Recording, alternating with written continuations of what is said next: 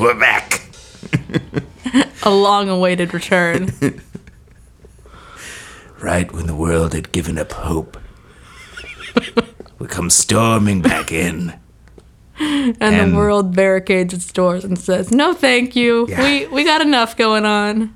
It loses hope completely. That's nice. Welcome back, everyone, to the light that breaks planets. The light that shines within. We're back. We're ready to go. We're better than ever. I'm better than ever. How are you? Let's give us some updates, Sunshine.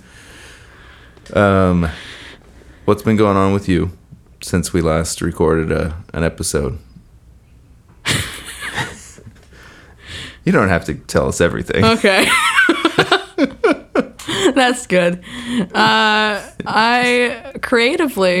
have been working on a little comic called With My Crows. We discussed it briefly before. Yeah. It is going. It's something. It's something. Yeah, I have the outline unfinished, and I have started on like the rough sketches right now. All right, cool. You were drawing a crow the other day, and it looked fabulous. And then you started drawing a Native American woman, and of course, your spatial awareness. And anybody who knows you, who's watched you just interact with the physical world, understands that your physical awareness is lacking, yeah. So they ended up right next to each other and appearing as if either the Native American woman was killing the crow or riding on its back, and I couldn't decide which, but I thought it was a beautiful accident. That sort of metaphor. Yes. You've also... started college, and you're studying graphic design, and you don't want to study graphic design anymore. It's not good. Not good for me. Other people, good. Not for me. Okay. What about graphic design isn't for you? It's mostly, I thought it would be more about the creative side, and it's mostly about like layouts, and just so far I don't like it's like telling, it's basically like saying, hey, put this here on a page, and this will go here, and this will go here. And it's not about like the actual art, and it's not about the drawing side, which is what I want to do. I see. So it is graphic design. Yeah. Right? So it's about design. I didn't think too far ahead, apparently. But that's okay, because I think that's a really interesting, side of it. In my realm of either music or photography, you deal with those things. Instead of saying design, you'd say compose, such as I'm going to compose a photograph. And some art can go into it, but at the same time, a lot of people are really concentrated on sometimes arbitrary and silly things, such as in photography, there's a very popular concept called the rule of thirds. Yeah. And I don't know if that happens in graphic design or if there's something similar to that. It does. Okay. So adhering to that rule of thirds can sometimes, quite often, create a lovely photograph. And sometimes it has nothing to do with what makes, a great photo. And even if the rule of thirds is adhered to, it is not what made the photograph great, And so that goes to what you're kind of speaking to. You want to be more involved in what made the photograph or the piece of art or the graphic design great, which is the art in it, not necessarily that it adhered to these design or composition rules. Yeah. Yeah. I don't like rules.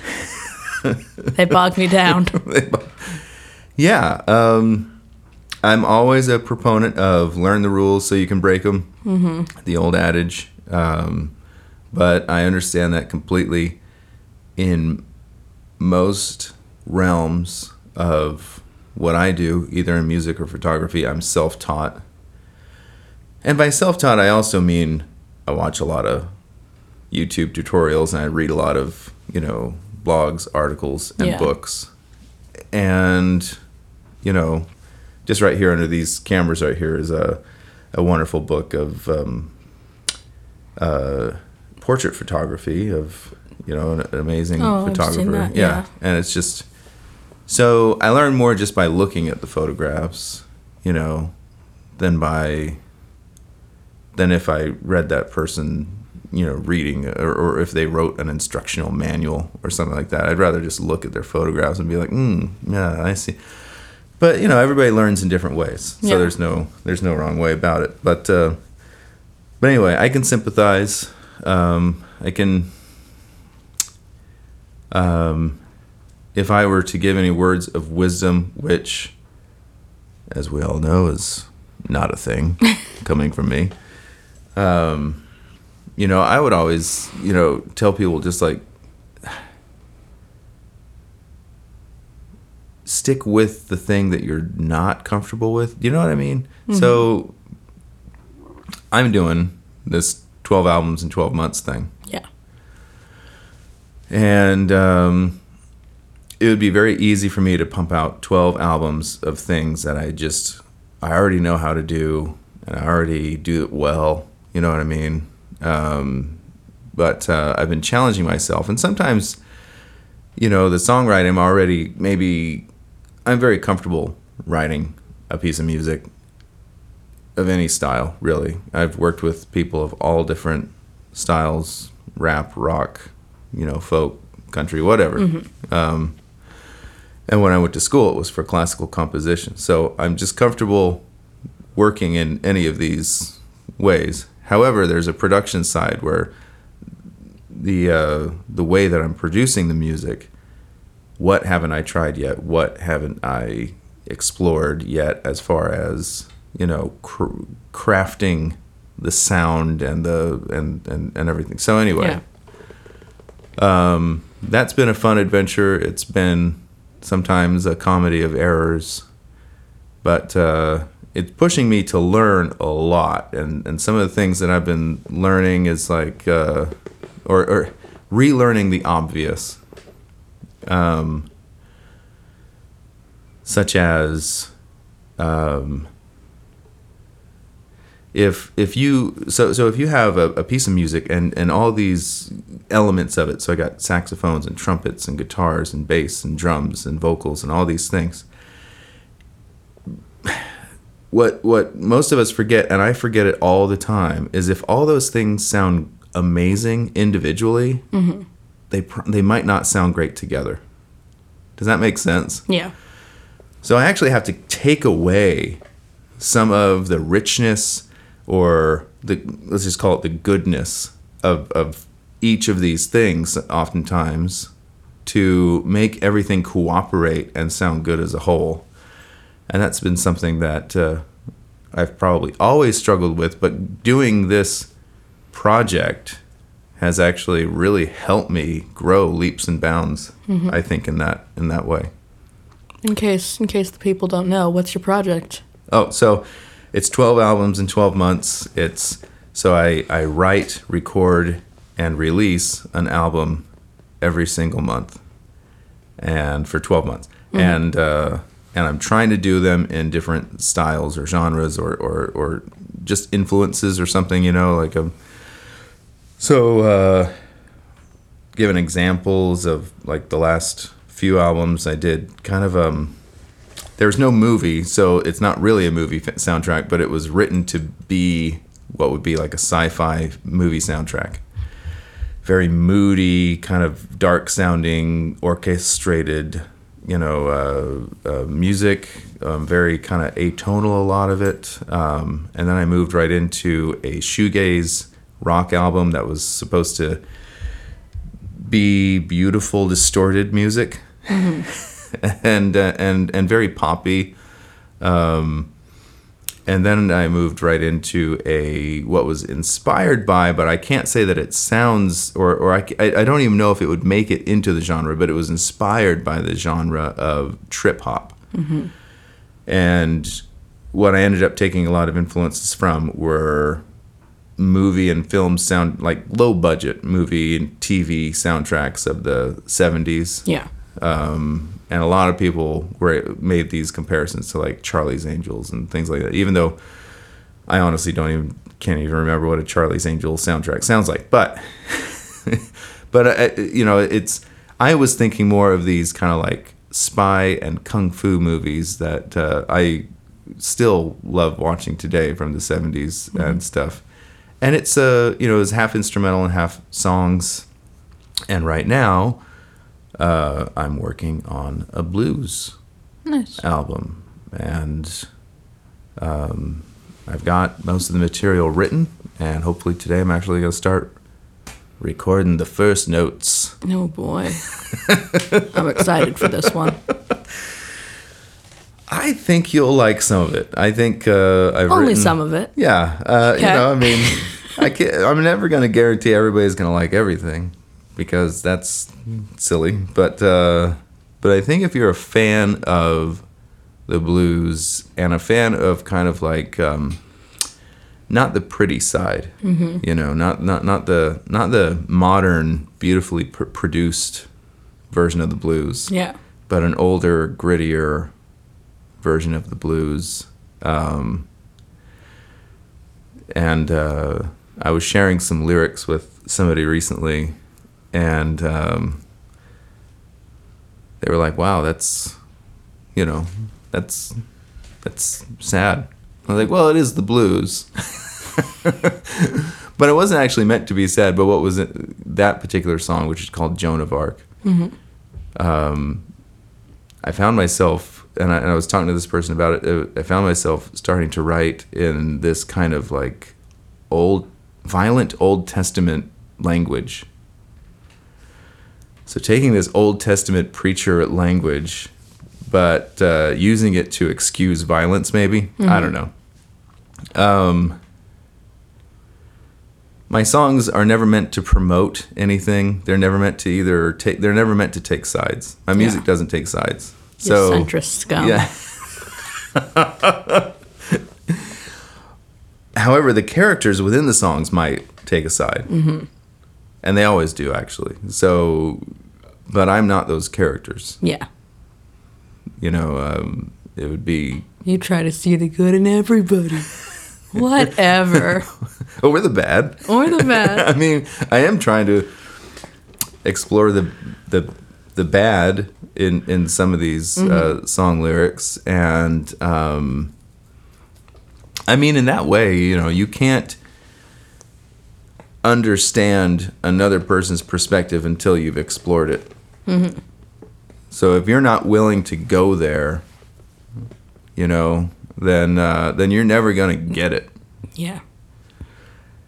So that is part of the reason I enjoy songwriting, or we can just call it fiction writing, because you get to explore characters and you get to take sides without taking sides, I guess. Yeah. And say, this has nothing to do with my album. I'm just taking an extreme example. But, if you were to write, actually a great example of this would have been maybe the movie Jojo Rabbit. A movie from the perspective of a Nazi youth. Yeah. Somebody who just loves and idolizes Hitler. But we're all on that kid's side. And we all love that kid. And we want the best for him. To me, that's a perfect example of it, where you're just none of us like Nazis still, but we love those characters in that movie. We love every single one of them. They're such great characters, and I think that's a really beautiful and important thing to remember and realize all the time, is that you can hate the sin and not the sinner. And you can love people even when they differ from you completely, and they side with things that you find abhorrent. And Sonny's staring at me like, no, I can't. Yep. I think that a movie is one thing. Like, it is supposed to be this satire. And like this whole hate the sin, love the sinner thing, I don't vibe with that, because it is abhorrent to me that anyone would, like, say vote for Trump. Like, you are actively investing in someone who is trying to take people's rights away, and that is not okay, and that's not okay. And if you're siding with that, then I can't really find anything that is, like, I can't find a straw to clutch to, you know? Yeah, but, isn't that just that one-sided? So, I bring this up a lot with people. I have so many, I grew up and I still affiliate with mostly conservative Christian people. Mm-hmm. And I used to claim myself as one of them, although I've completely abandoned that moniker, and I just see, all the pitfalls that come along with being a part of that group, mm-hmm. Especially politically and socially. But I don't throw the baby out with the bathwater, because I still see that all these people, and not all of them are Trump supporters, and I'm not trying to say that. I'm just saying all these people, that is a group that I don't affiliate with politically or make myself a part of politically. They're still all wonderful people, and it is complicated, and there's so much gray there, mm-hmm. because the people I know, let's just take LGBTQ rights. Yeah. The people that I know who would vote against certain of those rights that we might be talking about or might want to champion, they also are the people who I've seen help LGBTQ people more than anybody else. So that's it's a difficult thing, and I don't want to bring up specific examples because I don't want to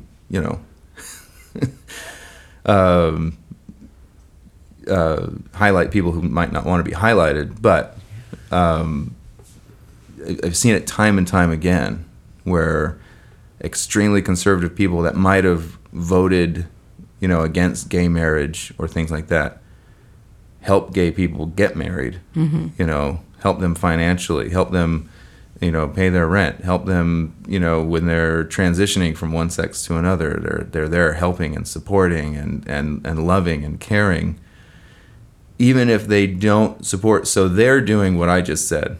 They might consider those things, quote unquote, sins, mm-hmm. but they're loving the sinner, quote unquote, all right, even when they don't support the sin. So I think that's a beautiful thing. I think it's a great thing, and it's something that I can support, no matter what side it is, because I can always find good in people, mm-hmm. even when I disagree with this point, that point, that point. People are so multifaceted. To try and reduce them to this one opinion they have, to me, is really destructive. I know you feel that way, but to me, it's not really.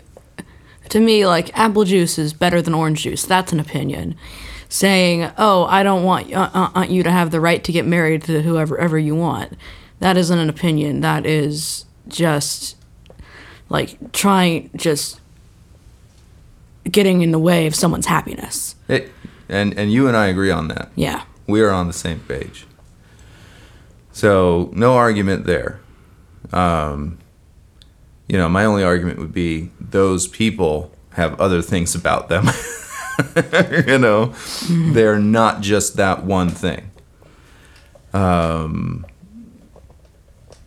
I think that's the beautiful thing about storytelling, about fiction, and about satire, and about drama, and about, one of my favorite genres is the tragedy.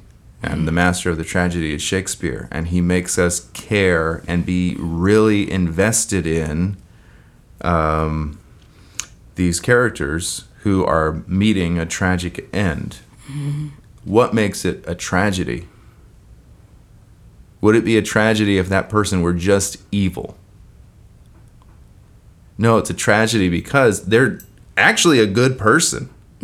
But they have this flaw that ends up being their downfall. It ends up being the ruin of everything that they would have done that is good and beautiful and wonderful. So that's what makes a tragedy, is that one flaw. But that person is still somebody that we side with. We're saddened, and we have epiphany at the end of the play because we loved this character so much and we didn't want them to fall. So I'm still like that. I'm not calling everybody that I disagree with politically a tragic figure. I'm just saying that in that similar way, I can relate to, love, hope the best for other people who are actively doing things that I personally completely disagree with and find abhorrent. Okay.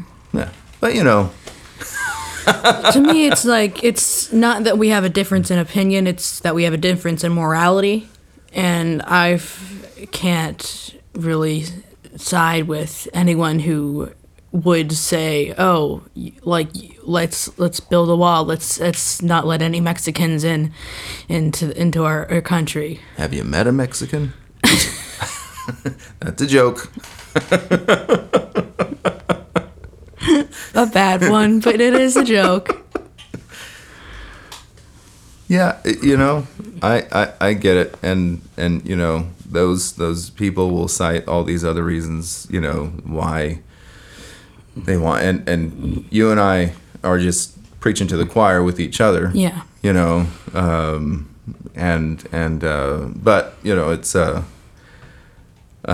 it's where we're at. I'm not a fearmonger, and I don't want to sound like I'm not sympathizing with people who are in danger of losing rights and privileges and things like that, because I'm not, but however, I don't see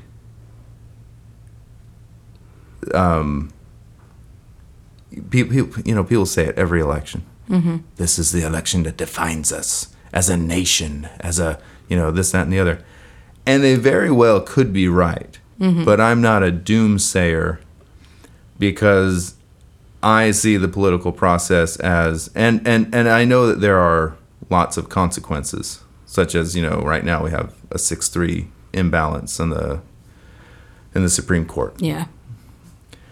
So I recognize things like that. I understand that, and I don't want anybody to think I'm ignorant of these things. However, the great thing about America is that everything's reversible. Everything is fixable.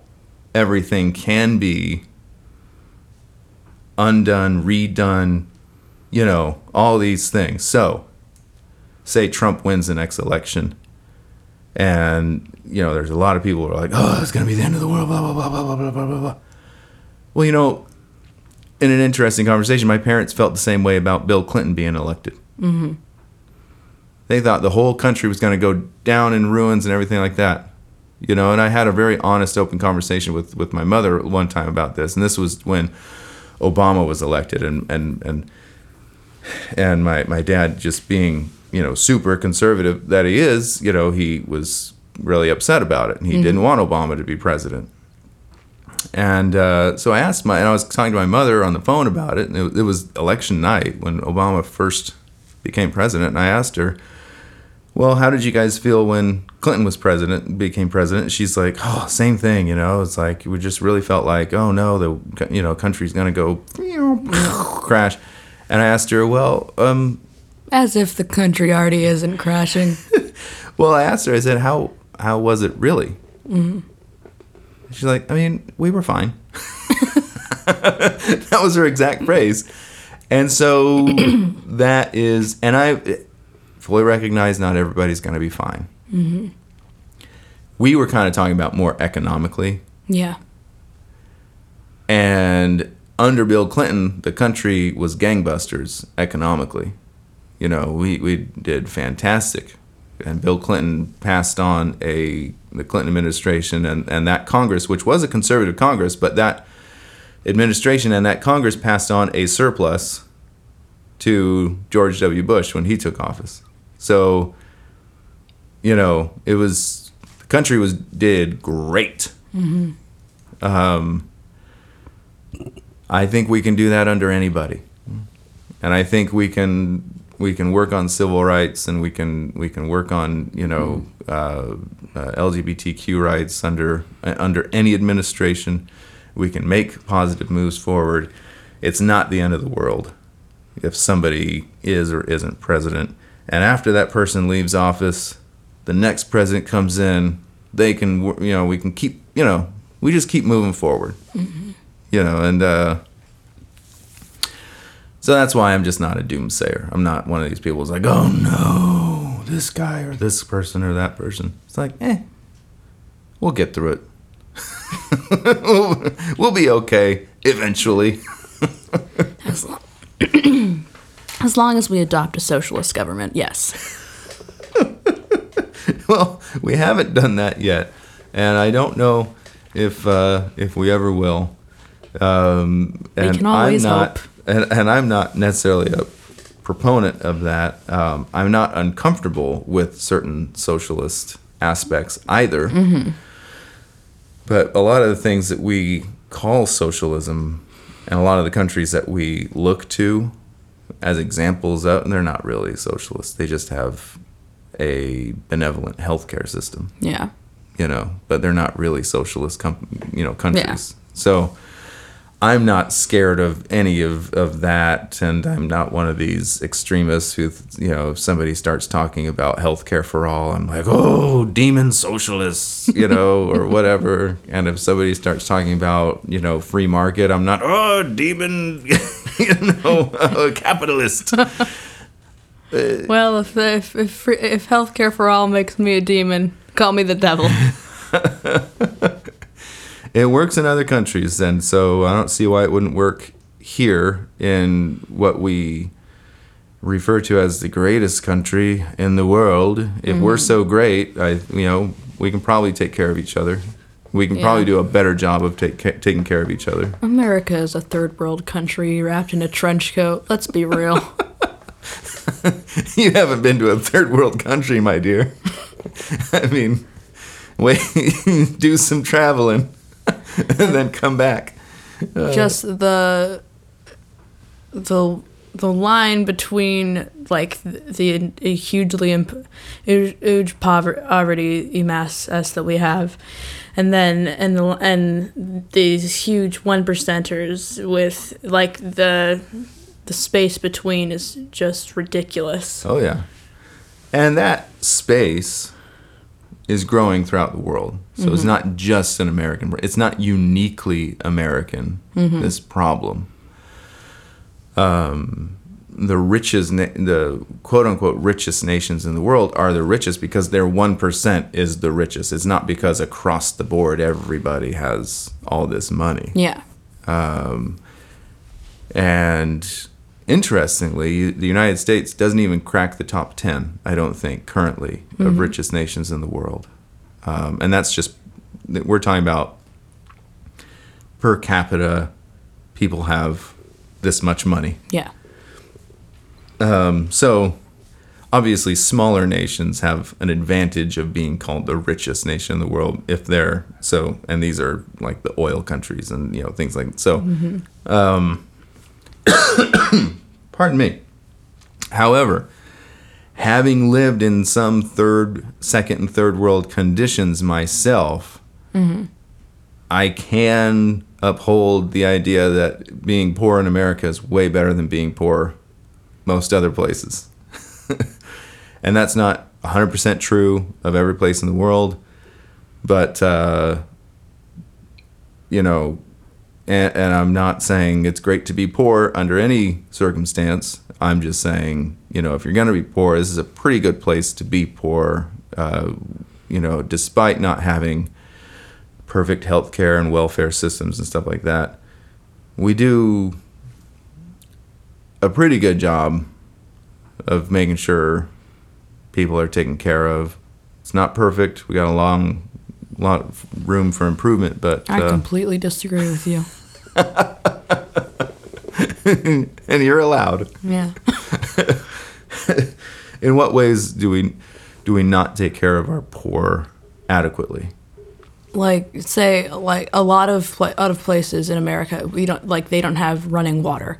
They don't have of adequate plumbing systems.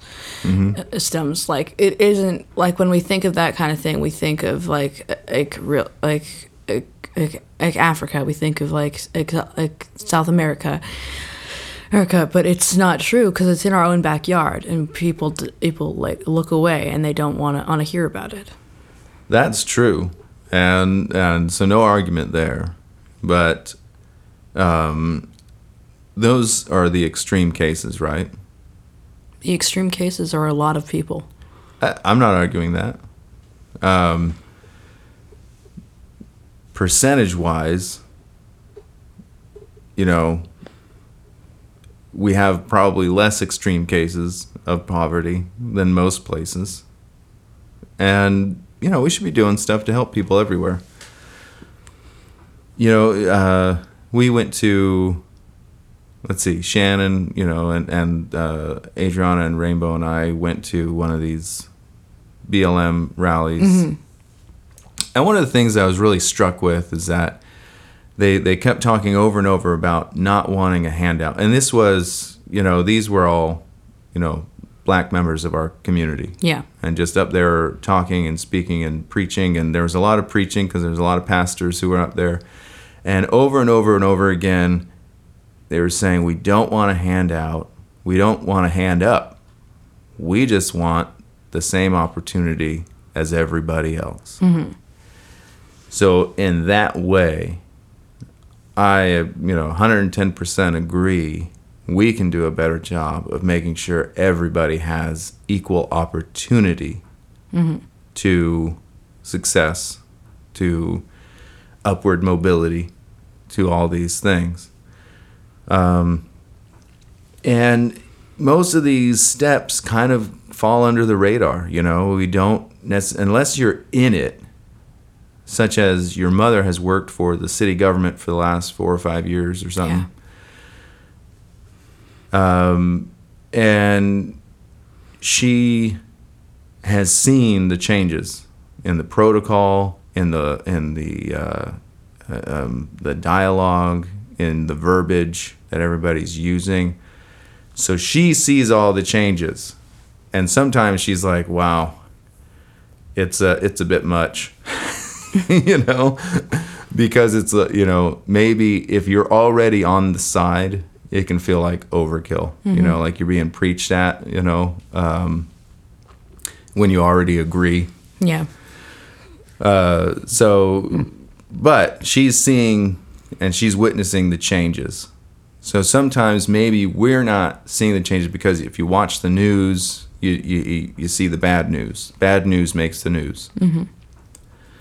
But the changes that are happening in local governments around the country, we're probably not privy to all the good changes that are happening all the time. So anyway, in that respect, it just gives me a lot of hope. I was like, okay, this is a conversation that's happening. It's growing. It's moving forward. Your mother just got a new job, actually. And going into that interview process, they didn't want to know her previous salary because it was an equity thing. It's like, we don't want to know your previous salary because we don't want that to. We want people to come in basically as a blank slate, whether you're male, female. Oftentimes males will be coming in with a higher salary, applying for a job, things like that. So knock all that out of the way. So if you're a male or a female, you're on equal footing to get the same salary for the same job. Mm-hmm.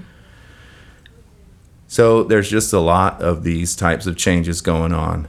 And so these changes happening under a president that you and I don't like. We don't like his policies. We don't like his attitudes. We don't like his verbiage. We don't like his, all this stuff. Mm-hmm. But still positive change is happening under that president. Not because of him, but despite him. Mm-hmm. So that's what I mean when I say I have hope. I'm not a doomsayer. I know we're going to get through it. I know we're going to keep getting better. Yeah. No matter who is the top tweeter. As he's colloquially known. The president and tweet. I called him another word that starts with TW the other day. Oh. And your mother took umbrage to it. She's like, that's not respectful toward women. And I was like, well, you're right. I wasn't meaning that. I was meaning to be disrespectful toward him. But, you can't say anything these days. You just can't say anything. You can say plenty. Just don't be terrible. Well, you're terrible no matter what you say. No matter what you say. Well, let me say it another way. You can't be derogatory these days. What's up with that? Oh, the humanity. Yeah, you can't be derogatory toward the unprotected and the underrepresented today. What's up with that? Yeah, it's crazy. What happened to comedy? We've evolved, Daddy. Comedy is great in multiple aspects, but normally I enjoy it the most when it pokes fun at either at power, or at the underrepresented. Mm-hmm. I gotta say, that's when I think it's the funniest. I think it's funniest when it pokes at power. Yeah. Because, I don't think it's very funny when you're laughing at the little guy. I just think it's mean. Well, everybody's the little guy at some point. Oh, yeah. Jeff Bezos has always been such a minority. He is. He's in the 1%. That is a minority. Good for him. I mean, people with that kind of money, that's a minority. Mm-hmm. Yeah. So that's who we should really be sticking up that's for. Right. Uh-huh. That's right. So, pardon me. I'm a little dry throat. So, but I was going to say about comedy. Comedy is supposed to undermine whoever it's about. Mm-hmm. That's what it does. So, self-referential comedy, I'm undermining myself. Yeah. So anyway, I just think anybody's fair game. Mm-hmm. Anybody's fair game for a laugh. And if you're not fair game for a laugh, maybe you need to examine yourself and wonder and ask yourself, why aren't I fair game for a laugh? Is that because, they're so wrong, or is it because I'm so self-righteous? Mm-hmm. I don't think it's that everybody's not fair game for a laugh. I think it's more or just the intent behind it.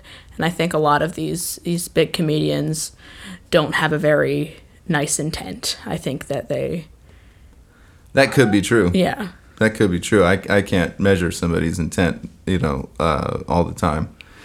I know that certain comedians who've been really taken to task by the PC police. Mm-hmm. These are people who've always championed, the thing that these people want to represent, the PC police want to represent. Yeah. I hate to use him as an example because he's kind of like an extreme example, but somebody like a Bill Maher. Okay. who is absolutely in support of the Democrat platform, but will get all this rebuff from the PC police on the Democratic side because he tells jokes. Because he's a calloused and mean person. He is a callous and mean person sometimes, but he's also, if you're talking about intent, the whole intent of his show, the whole intent of his, I can't say for every joke and every comedy, every stand-up performance he's ever said, but the whole intent of, his persona is to elevate a liberal, progressive agenda, and to call it out when it's not living up to its fundamental foundations. You can disagree with his opinions on that, and that's totally fine. And I do. Yeah. But his intent, I don't know if we can argue his intent, but we can definitely argue the manner in which he goes about it.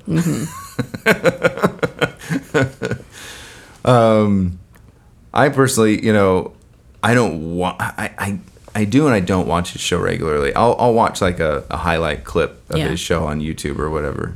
And it really irks me how much I agree with him. It really, when you don't want to agree with somebody because of their personality, Sure. But you're just like, yeah, but he's right. And that's a real problem with somebody like Bill Maher. So I will sometimes find myself defending him, and I'm just like, why am I defending this person? I don't really like him. But he makes lots of valid points, and I am on his side as far as the PC police becoming this authoritarian regime.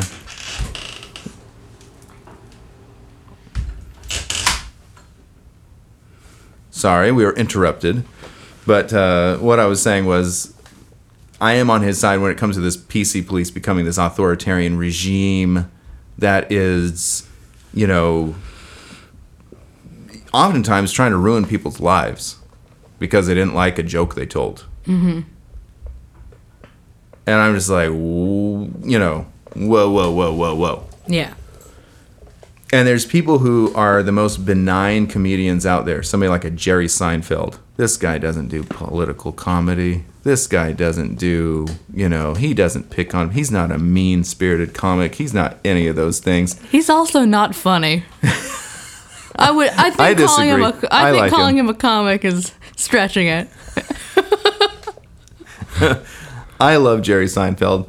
He's not my favorite comic, but I love him, and I love his thing. But and I love his show, Comedians and Cards Getting Coffee. I love it when they talk about craft of comedy craft and everything. And so anyway, I love all that. However, but even he has come out and said, he doesn't want to do college campuses anymore, which used to be like a haven for comedians. All these enlightened souls who want to come out and get a laugh. Well, now these enlightened souls are more kind of brainwashed souls, and they're refusing to even read sometimes the literature that I, as an English major, would have read and studied, because it's not PC enough. It's like, well, this wasn't written in a PC time. So if you're going to use that standard for everything, we have to restart the earth. Boop. And we can't do that. We're trying. We can't do that. I mean, that's a Nazi attitude. Burn the books, erase history because it doesn't agree with what we want to promote today. We're not trying to erase history, Daddy. We're trying to show how history was wrong, and I know you know this, but you don't do that by not reading it. Do you see what I'm saying? Mm-hmm. You don't do that by saying, I don't want to study this book because it's not politically correct. I don't want to, I don't want to read Mark Twain because he used the N-word. It's like, well, then you are a book burner. I mean, how else can you say it? How else can you describe it?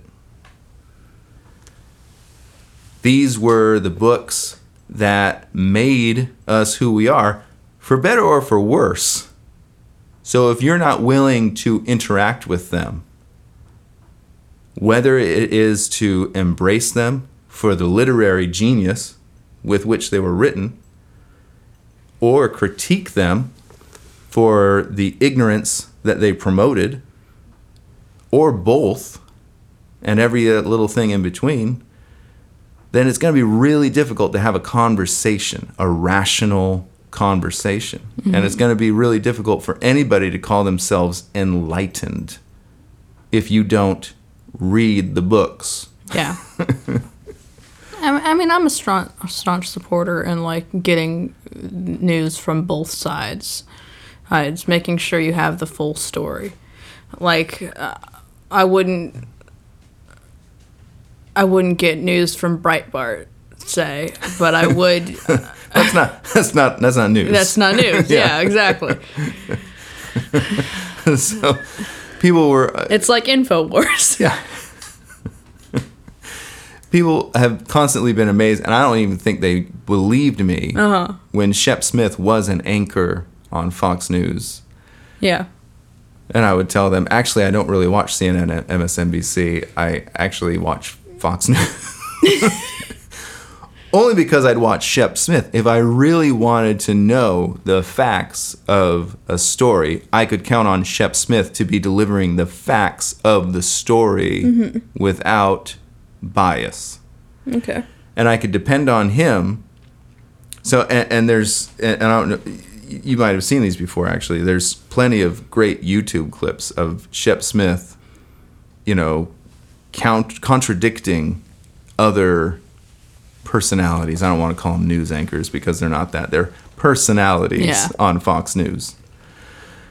And him saying, the official position of this network is this, and it is in complete contradiction to what somebody like a Hannity is saying on their show, because that's not news. That's InfoWars. Yeah, that's all that is.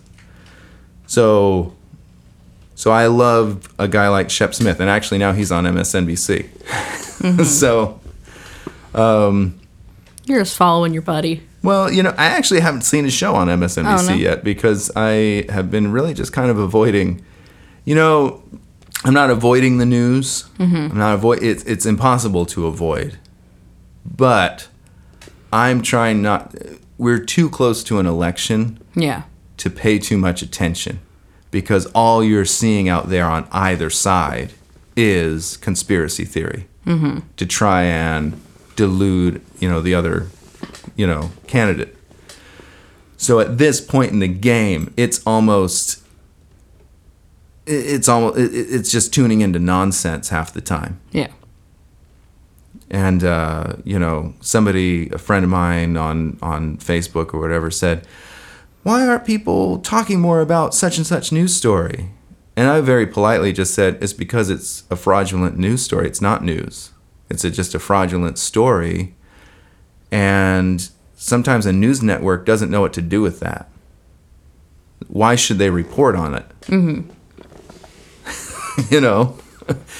But they're forced to report on it now because it's being passed along so much. Yeah. On social media. So now they have to report on it and say it's not real. And that's all the reporting that there is to do on a story, sometimes, is to say it's not real. This started with somebody doing a tweet that was their conspiracy theory tweet, and it got passed on and passed on and passed on and passed on. That's all it was. So, my main point with that is just to say, I already decided who I'm voting for. I don't need all the conspiracy nonsense. So right now, I've just been kind of sitting back. Yeah. A little bit. With everything going on in the Supreme Court and such, I don't know if that's the best plan. Well, I mean, I knew that was going through. What's the point in following it? that's kind of like, sitting up all night, to see if the sun's going to rise. I knew they were going to force that rise through. It did. Yeah. So what's the point in following? What's the point in watching it? What's the point in all this stuff? I already knew who she was. I knew who the Republican Senate was. I know who Lindsey Graham is. And he's shown his colors. So we know who these people are. We know what they stand for. So what's the point in dragging it out and torturing myself? Yeah. I had this imaginary idea of being able to talk to Lindsey Graham the other day. Maybe it was the other week. And I just wanted to ask him one question. Does the ghost of John McCain haunt you? I just want to know. I just want to know. When he's out golfing with Trump, does the ghost of John McCain come to you at night and haunt your dreams?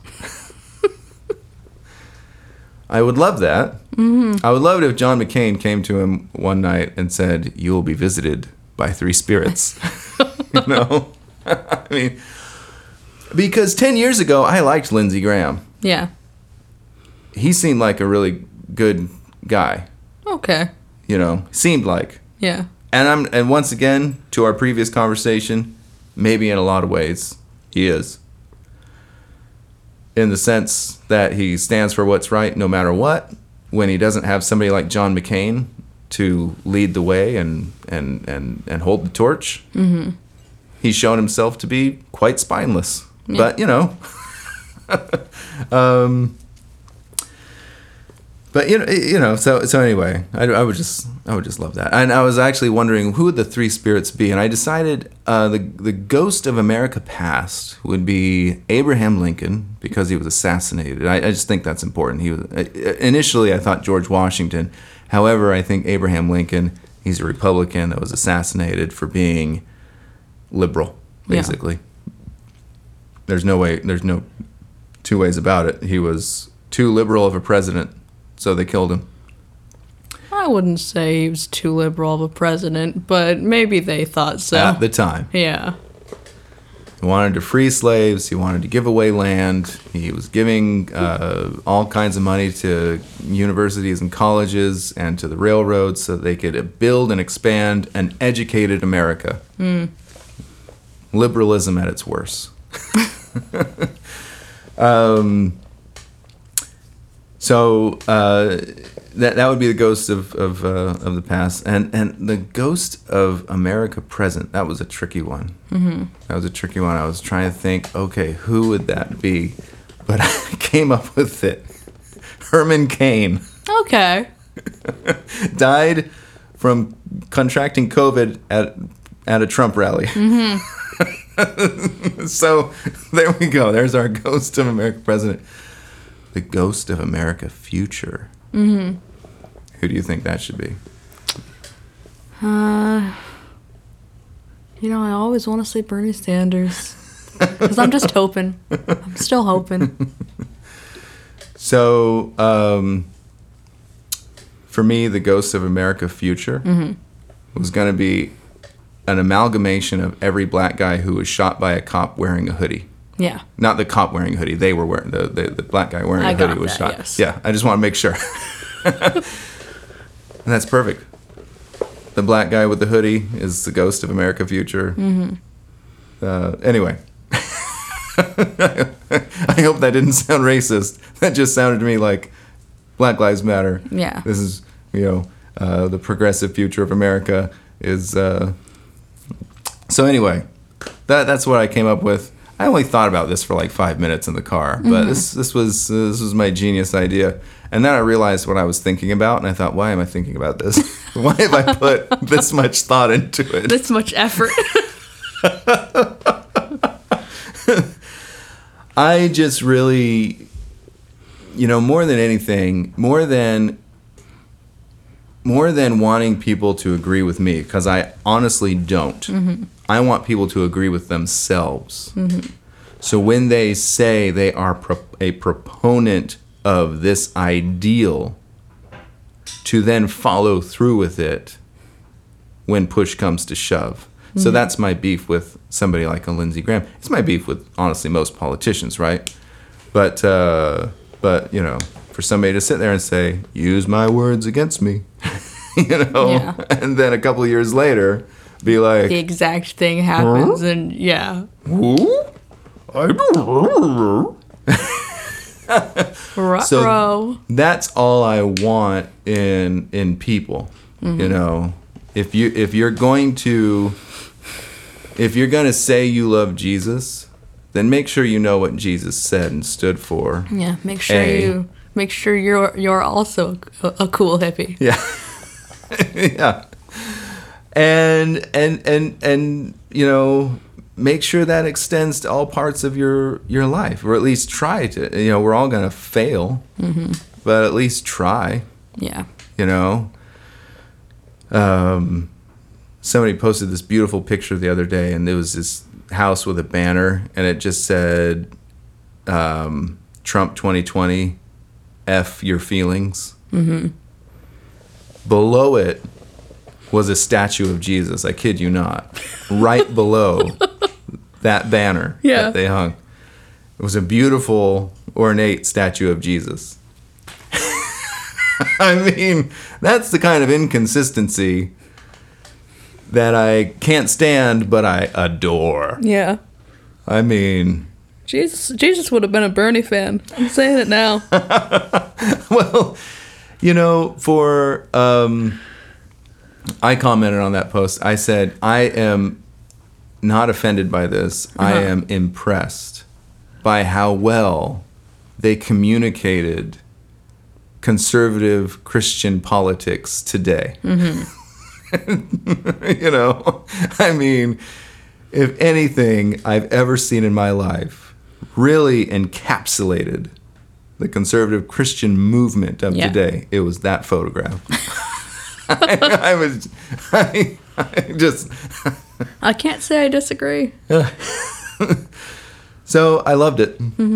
I absolutely loved it. All right, so what's coming up next for you, Sonny? What's as we wrap up our time here? What's on the agenda for you? What can we expect to see from Sonny Milliman? Right now, I am learning Osage, and I hope to get better at that because it is hard. It's not like a Latin-rooted language, so I don't have those like strings to pull on. Okay. So it's. Are you learning this for your book project? Book project? Your. Oh, no. No. Okay. This is just. This is for me, baby. This is just random pastime. Yeah. And what prompted this? I've been getting into our family history lately. Yeah. And So that's why I want to bring out. Yeah. So go ahead. Just tell us what you learned about our family history that made you want to do this. So I've been learning a lot. I think I know more about Mom's side just because she is really into family history. And I've read to you lots of my family history. I know. Yeah. I know, but just in general, I think I know more about Mom's side. Because, especially the recent family history. Exactly. Probably, yeah. Yeah. But, and so I don't know as much about your side, so I was talking to you about it a little bit. And I know that we have native blood, and I didn't know what tribe, so I was asking you about that. So lately I've been doing a lot of research into that. And to be clear, it's not because our ancestors were native. It's because our ancestors drank the blood of the natives when they stole their land. It's not true. Just kidding. Just kidding. All of our ancestors were good friends with natives. They were not native killers. Oh boy. I just thought that was funny because the opposite is true. But go on. Oh, we like to have fun too. Yes. I don't remember what I was saying, but basically, I'm trying to learn as much as I can about like our ancestors, and like we have a lot. Like Grandpa also has like German roots, so I've been looking into like German history, and just skip the 30s and 40s. Yeah. Just skip that era. Okay. That doesn't. Yeah. That's not a great side to them. But I've been like way back, like Germanic tribes and things. It's really It's interesting yeah. history. Yeah. The amount of deep history that, obviously everybody has, but, that we can now find is just incredible. Mm-hmm. And it's never been a better time to do that kind of research. Yeah. But that's awesome. What we should probably have this conversation in the next episode. So in the next episode, I'm going to start quizzing Sunny about what, why, how she's interested in our family heritage. Mm-hmm. So we'll save that for next time. But for now, we should probably bid everyone adieu after our long political rants. It's been great, everybody. All right, Sunny. Until next time. Until next time.